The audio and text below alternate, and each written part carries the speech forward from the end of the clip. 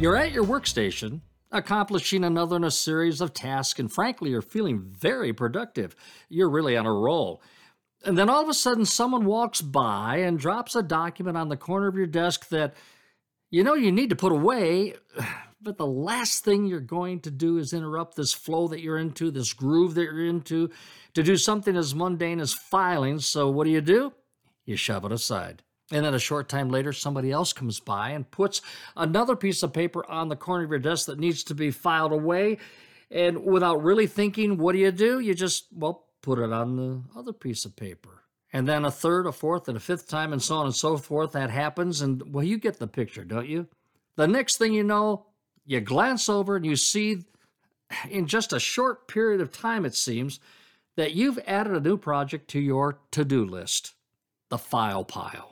Well, if you're uninspired to file one item because it seems irrelevant and annoying, tell me something. Where are you going to get that motivation to file a whole pile? And if you're like me, well, what you're going to do is you're going to procrastinate.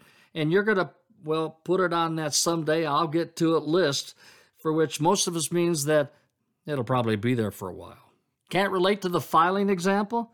Well, then you tell me, what are those little things that you put off getting done because they seem insignificant or uninteresting?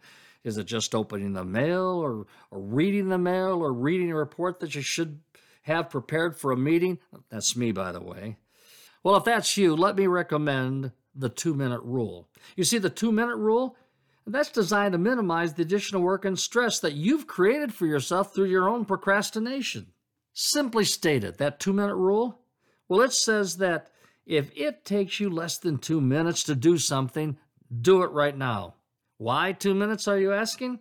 Well, research shows that the average individual, no matter how immersed they are in whatever they're doing, they can peel away from that activity and do something else for up to 2 minutes, and then go back to the original task and pick it up like they just didn't miss a beat. If you're not average, well, it might take 5 minutes or 3 minutes or even 1 minute. Look, the point is this. The point is to create a clearly defined boundary for yourself so that whenever those annoying little daily interruptions happen, you can make a quick and clear-cut decision as to whether to check it off your list right now, immediately, or put it aside for later. Now listen, I promise that by applying this principle regularly, you'll prevent additional pressures from forming and frankly create for yourself more time to use as you please.